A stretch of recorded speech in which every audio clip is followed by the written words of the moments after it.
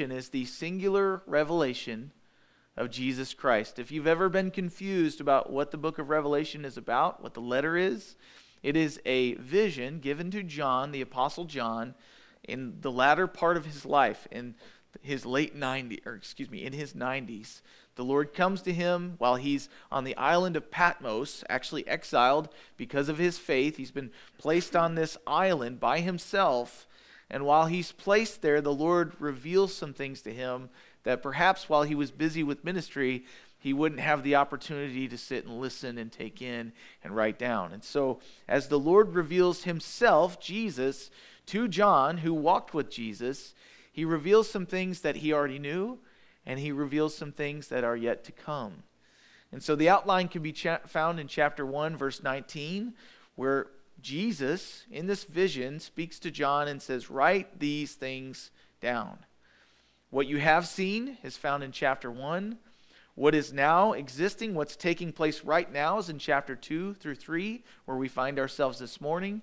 And then in chapter 4, write the things that will take place after these things. And that's chapter 4 through verse 22. So primarily, the largest piece of this book is prophetic for future. And so that said, these letters that he's written to these 7 churches that existed in John's day are actually letters that were written to be applied to them locally, personally, right there and then where they were. And at the same time, there's a historical telling of the 7 periods of church history, as well as personal application for you and I. It's a universal message to us as the Church of Jesus Christ. And so here we find today's reading. We start with the church at Smyrna. Now I'm going to read the verses. There's only 4. And basically he's just gotten done speaking with Ephesus. And then he says in verse 8 of chapter 2, "And to the angel of the church in Smyrna write, these things says the first and the last, who was dead and who came to life." Now, stop there, because if you've not been with us, to the angel, he's not writing to an angel, but the word angel there actually means messenger. So this messenger that he's writing to, we believe to be one of the pastors of these 7 real churches, these 7 churches that existed in modern-day Turkey. In those days, it was in Asia Minor. So he says, "Write to the pastor of this church in Smyrna, these things says the first and the last, who was dead and who came to life." Now, I think it's important, and we'll look at it here in a minute, but every one of these letters, Jesus reveals something to each specific church about himself that pertains to the spot that they're in right at that time, something they would need for encouragement. But before we get there, let's talk about this letter to Smyrna, because Smyrna is one of the only cities in these 7 churches that it still exists today.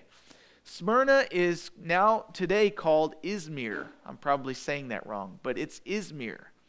And it's from the word myrrh, Smyrna is. So today, this city still exists.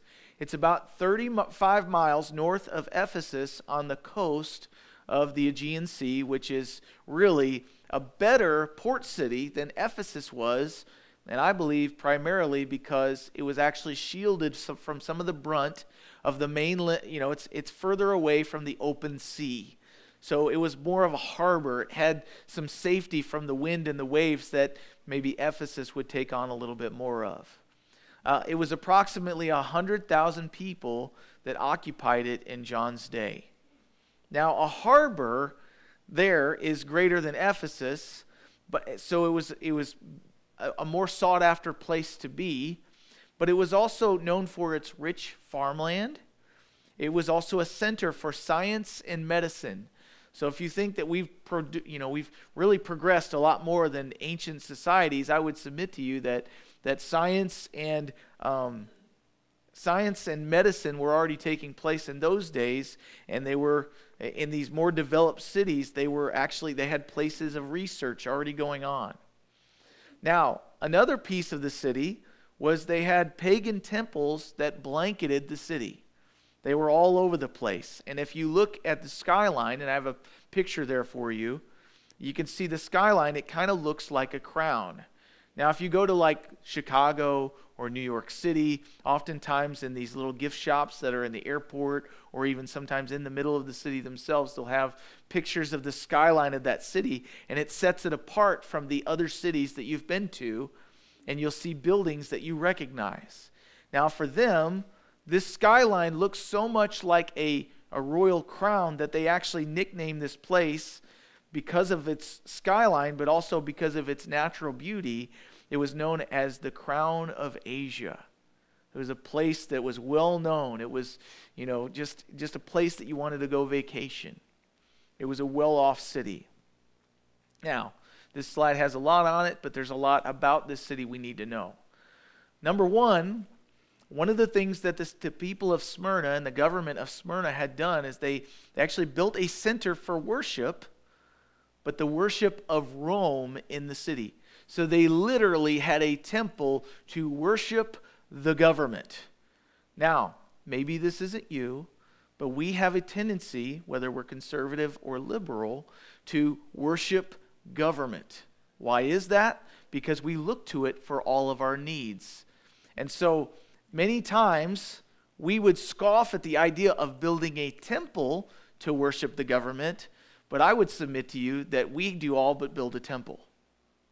And maybe you guys aren't that way, but many of our society, including Christians, worship the government and look to it for deliverance. So much so, if you think that you don't, if your president doesn't get voted in, do you lose hope? And if you lose hope, I would submit to you that perhaps your government's more of an idol than you think. But in this city, they had built a worship center for Rome, and they had done other acts of what they would call patriotism. They were patriots. They loved their country. Is loving your country a bad thing?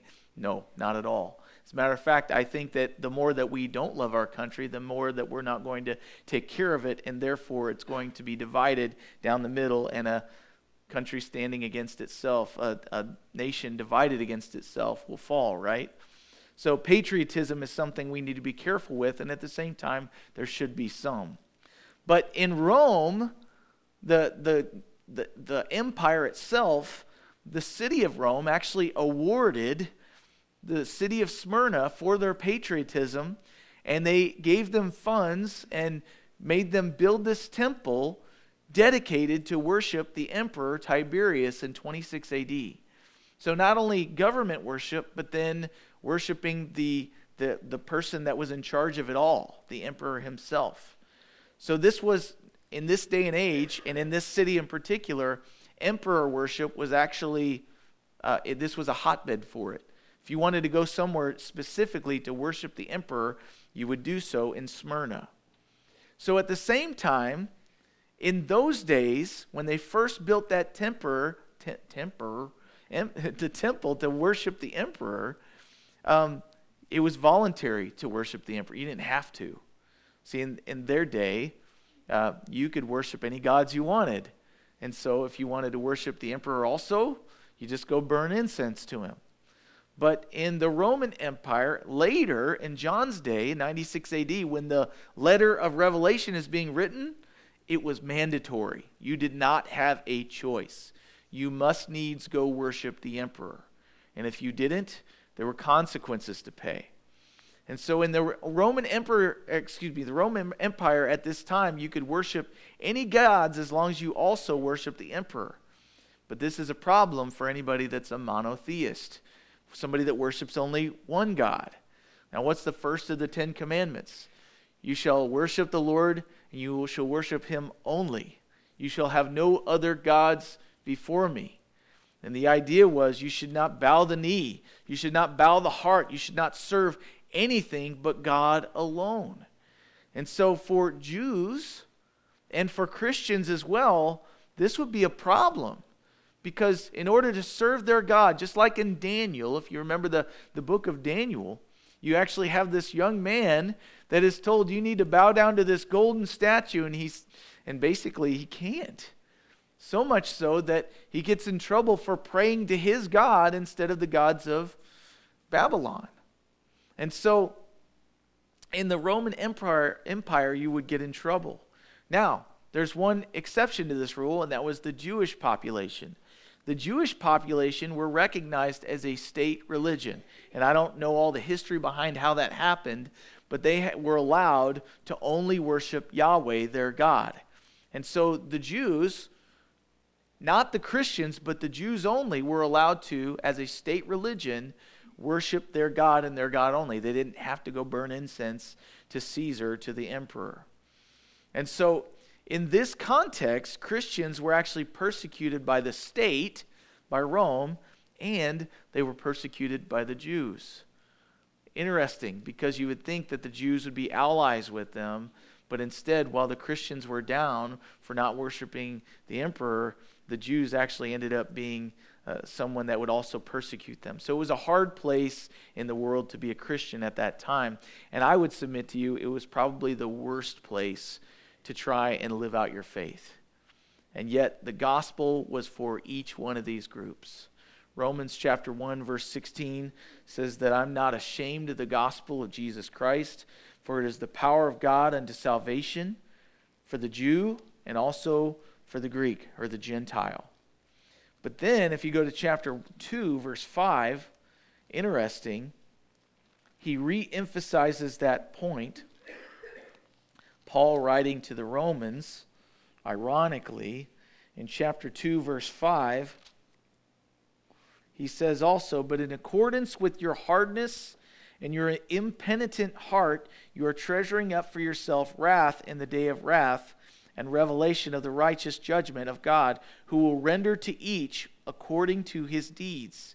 Eternal life to those who by patient continuance in doing good seek for glory, honor, and immortality, but to those who are self-seeking and do not obey the truth, but obey unrighteousness, and there will be indignation and wrath, tribulation and anguish on every soul of man who does evil, and the Jew first and also the Greek.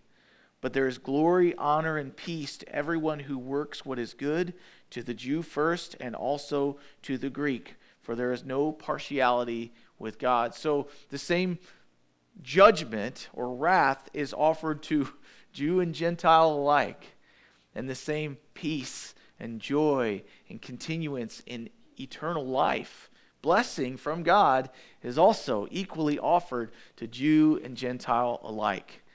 And so, as we start our passage this morning, he says, I want to reveal some things to you about me. Jesus, speaking to John, to the church at Smyrna, he says, to the angel of the church in Smyrna, write these things, says the first and the last, who was dead and came to life. He says, I know your works, your tribulation and poverty, but you are rich. And I know the blasphemy of those who say they are Jews and are not, but are a synagogue of Satan. Do not fear any of those things which you are about to suffer. Indeed, the devil is about to throw some of you into prison, that you may be tested, and you will have tribulation 10 days. Be faithful unto death, and I will give you the crown of life. He who has an ear, let him hear what the Spirit says to the churches. He who overcomes shall not be hurt by the second death. So Jesus reveals something to each church about himself. And in particular, this church, he says, I am the first and the last. He says, I'm eternal. No matter what happened from the beginning to the end, I am the first word, and I will have the last word. I will take care of things. I know the end from the beginning. I have been there. I am the end in the beginning. And then he says, I also was dead and came to life. So many of them feel like their life is going to be threatened because as believers in that day and age, they could be thrown into prison. They could be burned at the stake for their faith. And what it says here is he says, don't fear, I was dead. I'm your Savior. I'm the captain of your salvation. Wherever you're going, I've already been there. He says, I was dead, but I came back to life. And then he says in John chapter 11, verse 25, perhaps something that would still be ringing in the Apostle John's head, Jesus is speaking to John, but he's also speaking about something that happened in their everyday practical lives. John chapter 11, Jesus shows up at a tomb after Lazarus has been dead for 4 days. And Bethany was near Jerusalem, about 2 miles away. Verse 19, and many of the Jews had joined the women around Martha and Mary to comfort them concerning their brother. Now Martha, as soon as she heard that Jesus was coming, she went and she met him, but Mary was sitting in the house. Now Martha said to Jesus, Lord, if you had been there, my brother would not have died, but even now I know that whatever you ask of God, God will give you. Jesus said to her, your brother will rise again. And Martha said to him, I know that he will rise again in the resurrection of the last day. And Jesus said to her, I am the resurrection. He said, I am the life. And then he said, he who believes in me, though he may die, yet he shall live. And so to a group that is threatened with persecution that could lead to physical death, he goes, though you may die, you will live. Now that's not according to the flesh, right? Because you and I both know that if I die, life doesn't come after that. Not from a science side of things, not from a physical side of things. And yet what Jesus says to them is true for us, that though we may die because of our faith, Smyrnans, though you may be killed for your faith, yet you shall live. And so he's saying something. It's not just a spiritual resurrection that we look forward to. It's a physical one. It is a physical, eternal life. And I know that because when Jesus, the first fruits of the resurrection, came back from the dead, he still had the scars in his physical hands. He still ate food with them. And so there's something that we need to embrace here, that Jesus is the way, the truth, and the life, the everlasting life. And so though we may die in this lifetime, he says, yet shall we live. It's a promise. And so verse 9, he says, I know your works. Now this is how he started with Ephesus, right? He said, I know your works. I know your works. And my question for you would be, have you ever thought that no one sees what you're doing? Jesus sees what you are doing when no one is looking. And to those of you that are in sin or have a habit of sin, yes, he knows that, and that should scare you. That should cause you to fear the Lord and to depart from iniquity. And yet, for those of you that have made a habit of serving the Lord even when no one's looking, guess what? I know your works. He knows your works. He knows your works when it doesn't go well for you, when you get in trouble for doing your works. But he says, I know your works. And then he says, I know your tribulation. Now, the word tribulation is something where you might think of some sort of torture. Tribulation isn't something like where somebody hits you and the pain hurts for a little bit and then it's gone. Tribulation actually comes from the root word, which means a crushing pressure, a persistent crushing. It's a term used to describe grinding grain into flour. It's a term that's used to describe crushing grapes into wine. It's also a term that's used to describe pressing olives into oil. Now, that pressure can be immense for a time. It can be immense over a long period of time. But nonetheless, it is pressure that affects you. It's the pressure that weighs upon you when you have financial burden and you don't know what's going to happen. It's the pressure that weighs upon you as pressure builds up throughout the day, as little things have been thrown on your shoulders, and at the end of the day, your child comes to you and says something they've never said before, right? They say, hey, Dad, can I have? And it's not something that's really that big of a deal, but it's the straw. It's the last little piece that puts you over the edge because all day long you've had little things added. Now the Romans, the Greeks would know what this meant, perhaps the Jews as well.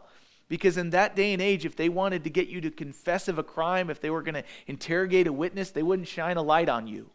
They would lay you on the ground, they would lay a board across your chest, and they would slowly add weight until when you would breathe in, you couldn't breathe out. Until they would finally get you to go, Uncle! Or you would die. Because you wouldn't be able to breathe out, and therefore it would just literally crush you and suffocate you to death. That's tribulation. Jesus experienced it at least twice that I can think of. One is found in Luke chapter 22. Turn with me there. Jesus is in the Garden of Gethsemane. By the way, the garden's name is not coincidence. Gethsemane means olive press. But we find an interesting detail in the account that Luke writes, and it makes sense because Dr. Luke is a physician, and so he's aware of the way things affect us physically. And so as he watched the life of Jesus, Luke saw the things that happened to him physically and how he dealt with them. And he was enamored by the things that he experienced. And in Luke chapter 22, verse 39, we have Jesus in the garden, very common, well-known passage. And it says, as verse 39, coming out, he went to the Mount of Olives, as he was accustomed. And his disciples also followed him. And when he came to this place, apparently it was a place that they would commonly go to get time away from the crowds, he said to them, pray that you may not enter into temptation.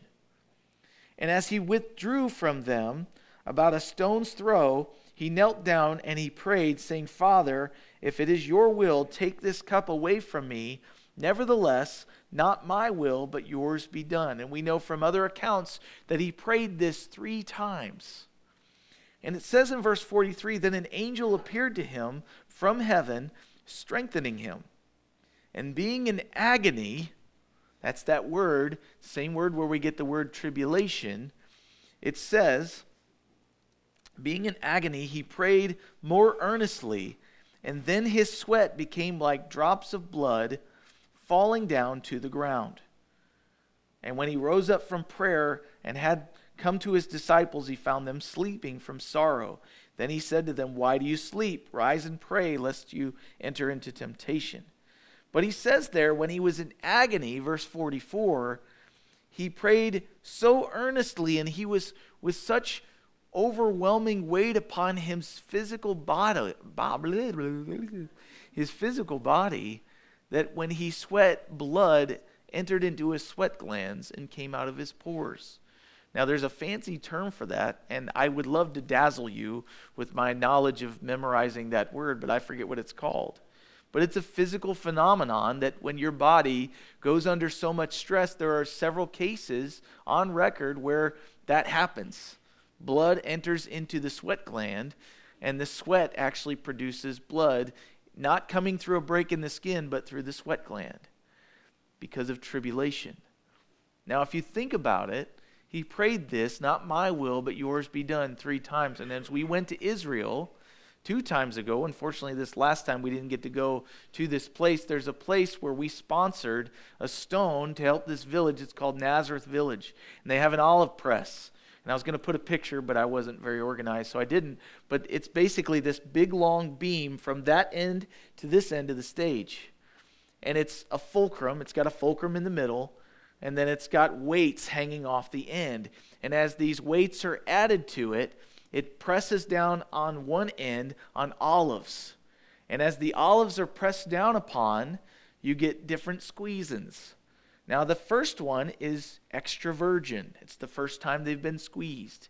And the second time is virgin. And the third time is like, you use it for your lamps. But the point being, this olive oil, this pure olive oil, and I might have gotten that backwards, I'm not sure. But anyway, there's 3 pressings. But each one of those tribulations that the olives go through produce this oil, which is a picture of the Holy Spirit that lights a fire within us. The Holy Spirit that actually makes us the light of the world.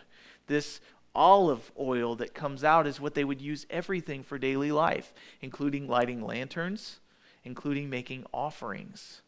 And so all of that said, this tribulation that they are going through, this crushing pressure, is a pressure that God was not unaware of. Jesus had been himself through tribulation.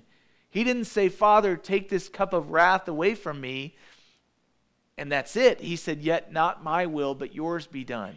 So Jesus can come authoritatively to this church at Smyrna and say, I have experienced tribulation.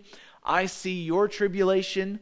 And though I'm not promising to take you out of it, I will be with you through it. And that is comforting to those who have experienced tribulation. But turn with me to Romans chapter 5, because the writer of Romans, Paul, actually tells us that tribulation is a way that God actually promotes us in the Christian life. He actually produces character in us through tribulation that could be produced in no other way. So in Romans chapter 5, verse 3, he says, and I'll start in verse 1 because I don't like things out of context. He says, therefore, having been justified by faith, we have peace with God through our Lord Jesus Christ. We all get excited about that, right? We want peace with God. He says, through whom we also have access by faith into this grace in which we stand, and we rejoice in hope of the glory of God. Again, we all love this. But then if you go to the next verse, not only that, but we also glory in tribulations, knowing that tribulation produces perseverance, and perseverance produces character, and character produces hope. Now, hope does not disappoint because the love of God has been poured out in our hearts by the Holy Spirit who was given to us. So tribulation produces patience. Patience produces character. Character produces hope. Have you ever noticed that when the things that you put your hope in are no longer there, you're more likely to put your hope in something that can't be taken from you? That's what tribulation shows us, what we can really trust in. But another passage is in John chapter 16, and then we'll go on. John chapter 16, in verse 33.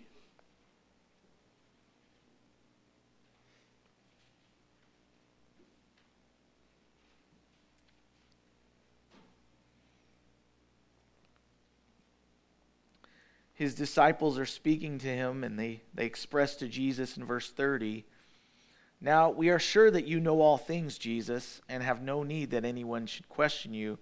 By this we believe that you came forth from God. And Jesus answered them, do you now believe? Indeed, the hour is coming, yes, has now come, that you will be scattered, and each to his own, and will leave me alone. And yet I am not alone, because the Father is with me. These things I have spoken to you, that in me you may have peace. In the world you will have tribulation. That's a promise. In the world you will have tribulation. But then he says, but be of good cheer, I have overcome the world. And so, again, Jesus expressing that tribulation is a reality, and I would submit to you that for the Christian, tribulation is not an elective course. Did you know that? In this life, tribulation is not an elective course. And so, verse 9, he continues on. He says, I know not only your tribulation, but I know your poverty. But you are rich, and I know the blasphemy of those who say you are Jews. They are Jews and are not, but are a synagogue of Satan. So your poverty, you guys can wake them up. Said the girl. Sorry, I'm distracted by that. And since they're mine, you can wake them up. So, I know your poverty. They wouldn't be hired. Did you know that as Christians in that society, for being believers in Jesus, they would not be hired? Certain vendors wouldn't even sell to them. And some places wouldn't let them live at a spot because of their faith. They wouldn't rent to them. So, they're poverty-stricken. It's one thing to be persecuted. It's a whole other thing to not have anywhere to live.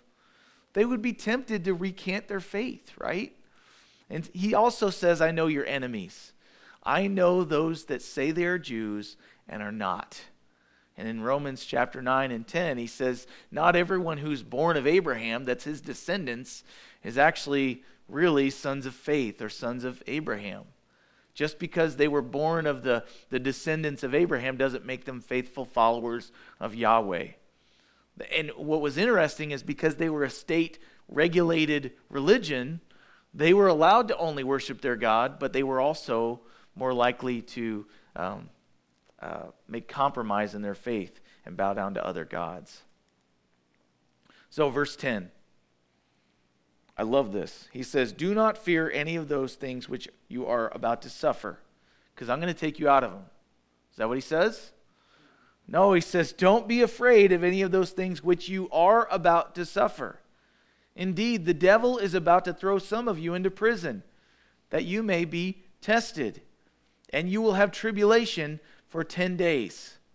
Be faithful unto death, and I will give you the crown of life. Jesus' promise, you are going to suffer. Notice that Jesus doesn't tell him he'll stop it. He says you're going to suffer. And suffering is a promise of Scripture. In John chapter 15, he talks about this. But turn with me to 2 Timothy chapter 3, verse 12. 2 Timothy chapter 3, verse 12.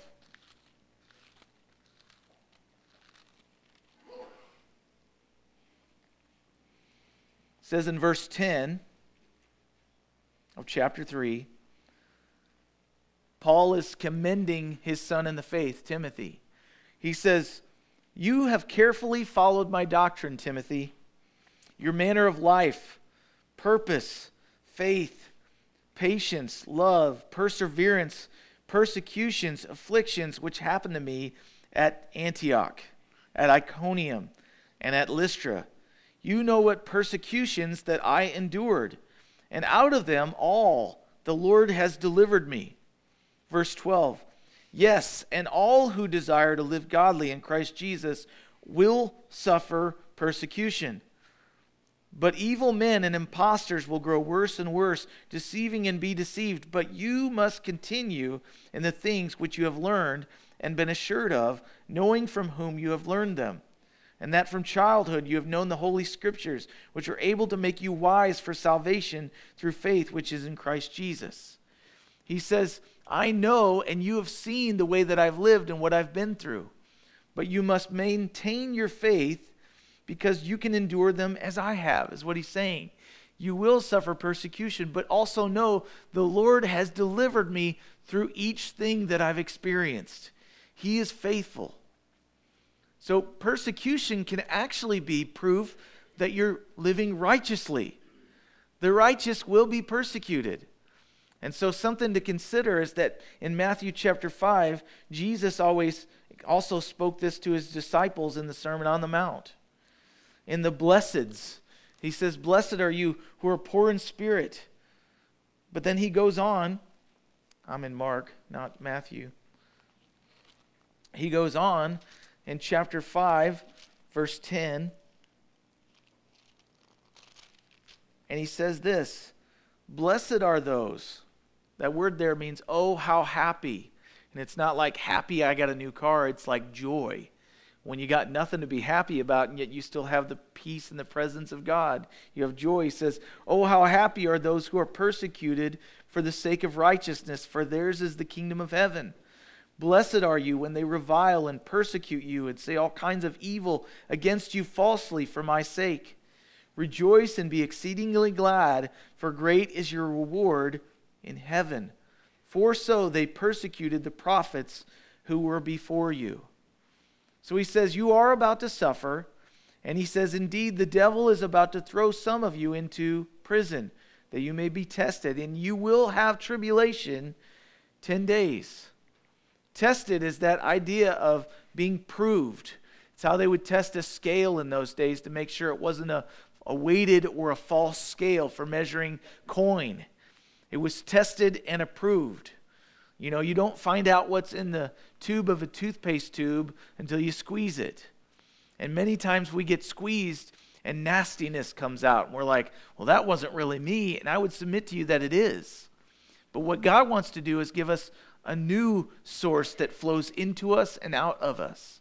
And we are proved to be what we say we are when we experience tribulation. But he also says, you will have tribulation 10 days. Now, if you read commentaries about this passage, there's all these prophetic, like, I think it means this and I think it means that. But what I would submit to you is that the 10 days means that it has a time span. It's not forever. You will be crushed. You will go through tribulation for a set amount of days. But when there's a set amount of days, there's an end to those days. And so tribulation, this crushing pressure, is what they were experiencing. And so as we talked about, the word Smyrna, the name of their city, come from the root word myrrh. Now myrrh, you hear about it spoken in the New Testament. It's a spice that's extracted from a bush by beating the bush on the ground. That's how you get this spice. It was used in Jewish anointing oil when they would anoint a king. It was also used to anoint priests, but it was also an embalming spice. And if you remember the three wise men, we always say it's three wise men, we don't know how many, but they brought 3 gifts. And one of them was myrrh, which was an odd thing to bring to a child that was being born, because it was an embalming spice. It's actually a spice you'd use to make sure a dead body didn't smell bad. And so they brought the embalming spice, but it's also a perfume. It's an expensive perfume. But interestingly enough, myrrh, the only way to extract it from the bush is to take the bush and whack it against the ground. And you might not think that it's fair, but God allows us to be whacked against the ground. He allows us to be crushed. He allows us to be persecuted, not because he doesn't love us, but because he so loves the world. He allowed his own son to be crushed, to be persecuted, to be beaten, to be cut, to be tortured, because he so loves the world. And he was producing something. He was revealing something through him, this wonderful smelling spice, this anointing oil, this perfume. And if you look at 2 Corinthians chapter 4, there in verse 6, Paul, who had suffered much,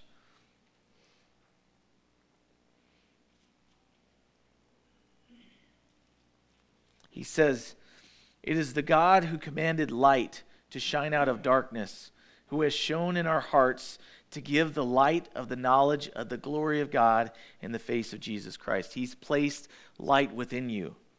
But we have, verse 7, this treasure, this light he just spoke about, it's in earthen vessels, jars of clay, that the excellence of the power may be of God and not of us.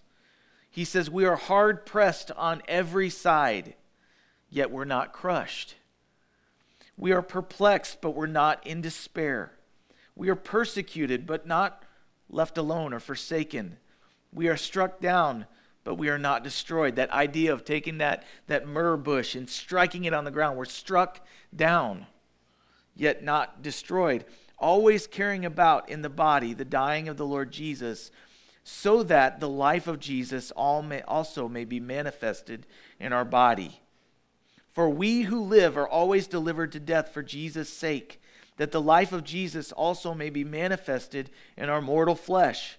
So then, death is working in us, but life in you. And so he says you will be persecuted, but what Satan means for evil, God uses to reveal Jesus in you. He knows. So his counsel to them, notice that he doesn't criticize them. In Ephesus, he says, I have this one thing against you. You've left your first love.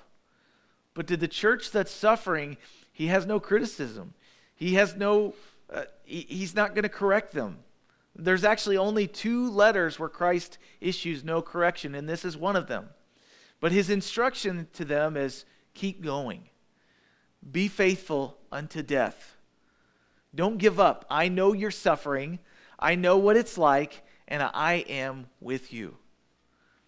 And then he goes on, he says, I will give you the crown of life. Now think about this. They were living in a place called the Crown of Asia. You may not inherit this earth.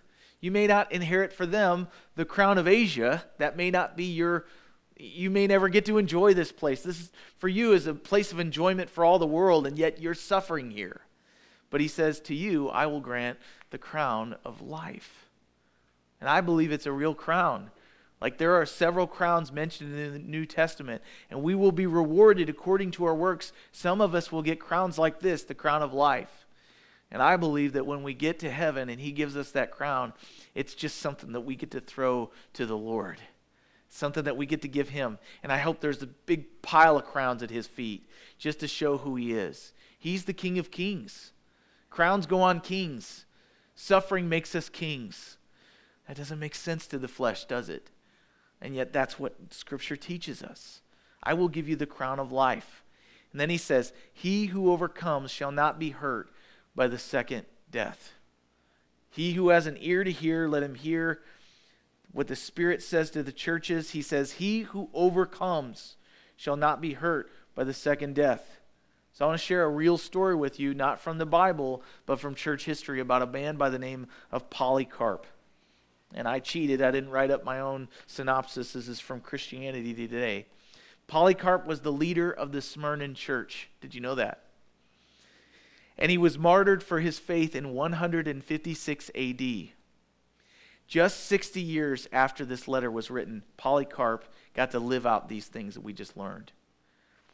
Which, based on him being 86 at his arrest and his death, makes him around 26 when this letter was written by John.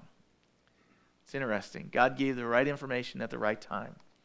So what we find out, Polycarp had been a Christian since he was a child, but the Romans didn't get around to killing him until he was in his 80s. Whatever the reason for the delay, it's still the first recorded martyrdom in post-New Testament church history.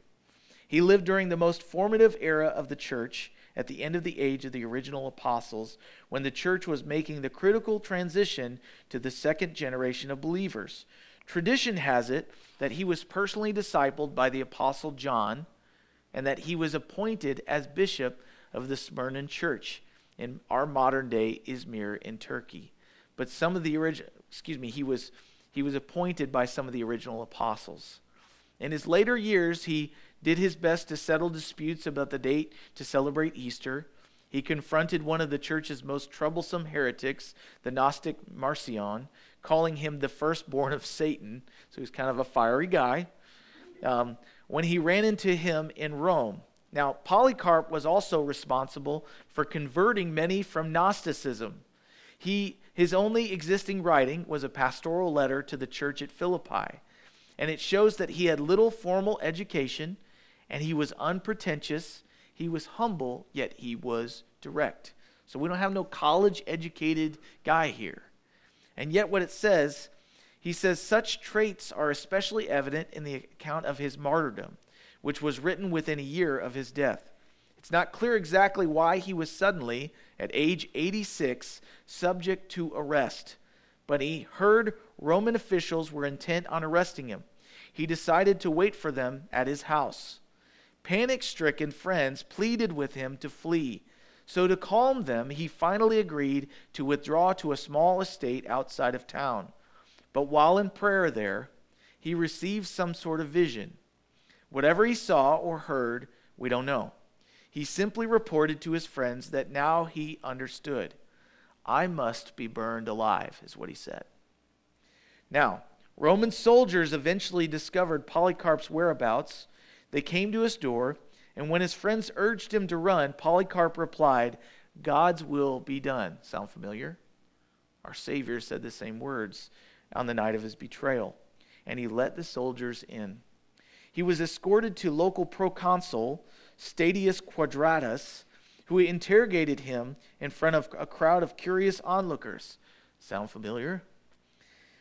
Polycarp seemed unfazed by the interrogation. He carried on a witty dialogue with Quadratus until Quadratus lost his temper and threatened Polycarp. He'd be thrown to wild beasts, he'd burned at the stake, and so on. Polycarp just told Quadratus that while the proconsul's fire lasts but a little while, the fires of judgment, reserved for the ungodly, he slyly added, cannot be quenched. Polycarp concluded, But why do you delay? Come, do what you will. So soldiers then grabbed him to nail him to a stake. But Polycarp stopped them. He said, Leave me as I am, For he who grants me to endure the fire will enable me also to remain on the pyre unmoved, without the security that you desire from nails. He prayed aloud, the fire was lit, and his flesh was consumed. The chronicler of this martyrdom said it was not as burning flesh, but it looked like baking bread, or as gold and silver refined in a furnace. The account concluded by saying that Polycarp's death was remembered by everyone. He is even spoken of by the heathen in every place. So I would submit to you that the way that we die is as or more important than the way that we live. And I would submit to you that as believers, when we came to Christ, we reckoned ourselves to be already dead. And now it's not us who lives, but it's Christ who lives in us. Polycarp, by the way, proved that. Christ was manifested more clearly than I've ever read about in his life, but it was also manifested in his death. And so, as believers, may it be granted unto us the grace not only to live well, but also the willingness to be squeezed well. Maybe we'll never experience any sort of day in our country that's like that. But I submit to you that we have brothers and sisters around the world that we can either ignore, like the Jews did in Smyrna, or we can pray for them and identify with their suffering and also pray, Lord, would it be to me that if I experience the same thing, would I glorify you in pain and suffering? So, Father, it's a heavy word this morning, and I definitely don't want to leave it that way, but you've called us to die to ourselves. Jesus, you said that if anyone would come after me, they must first deny themselves, pick up their cross, and follow you. And I want to be among those number. Help us to be faithful until the end. Help us to live well, but as adults and as kids alike, help us to finish well. You are worthy of our praise. You're worthy of the fruit of our lips. You're worthy of the joy that you give. You're worthy of our suffering as well. Help us to be willing to suffer for the sake of righteousness and to live it out and not to give up or lose hope. We love you, Lord. We do pray for our suffering brothers and sisters in Christ around the world that even now are joining together to fellowship, knowing that it could mean their last prayer meeting, knowing that it could be their last church service. And here we have windows, we have roads, we have Facebook Live, and we're not worried about dying. And yet, I wonder how many of us would be willing to still stand up for the cause of Christ if it would cost us our life. Lord, thank you for giving us yours. Help us to give ours to you. We love you, Lord, and we thank you for your grace. Help us to know what we're supposed to do with this information. Help us to live like we truly love you with our whole heart, our mind, and our strength. In Jesus' name, amen.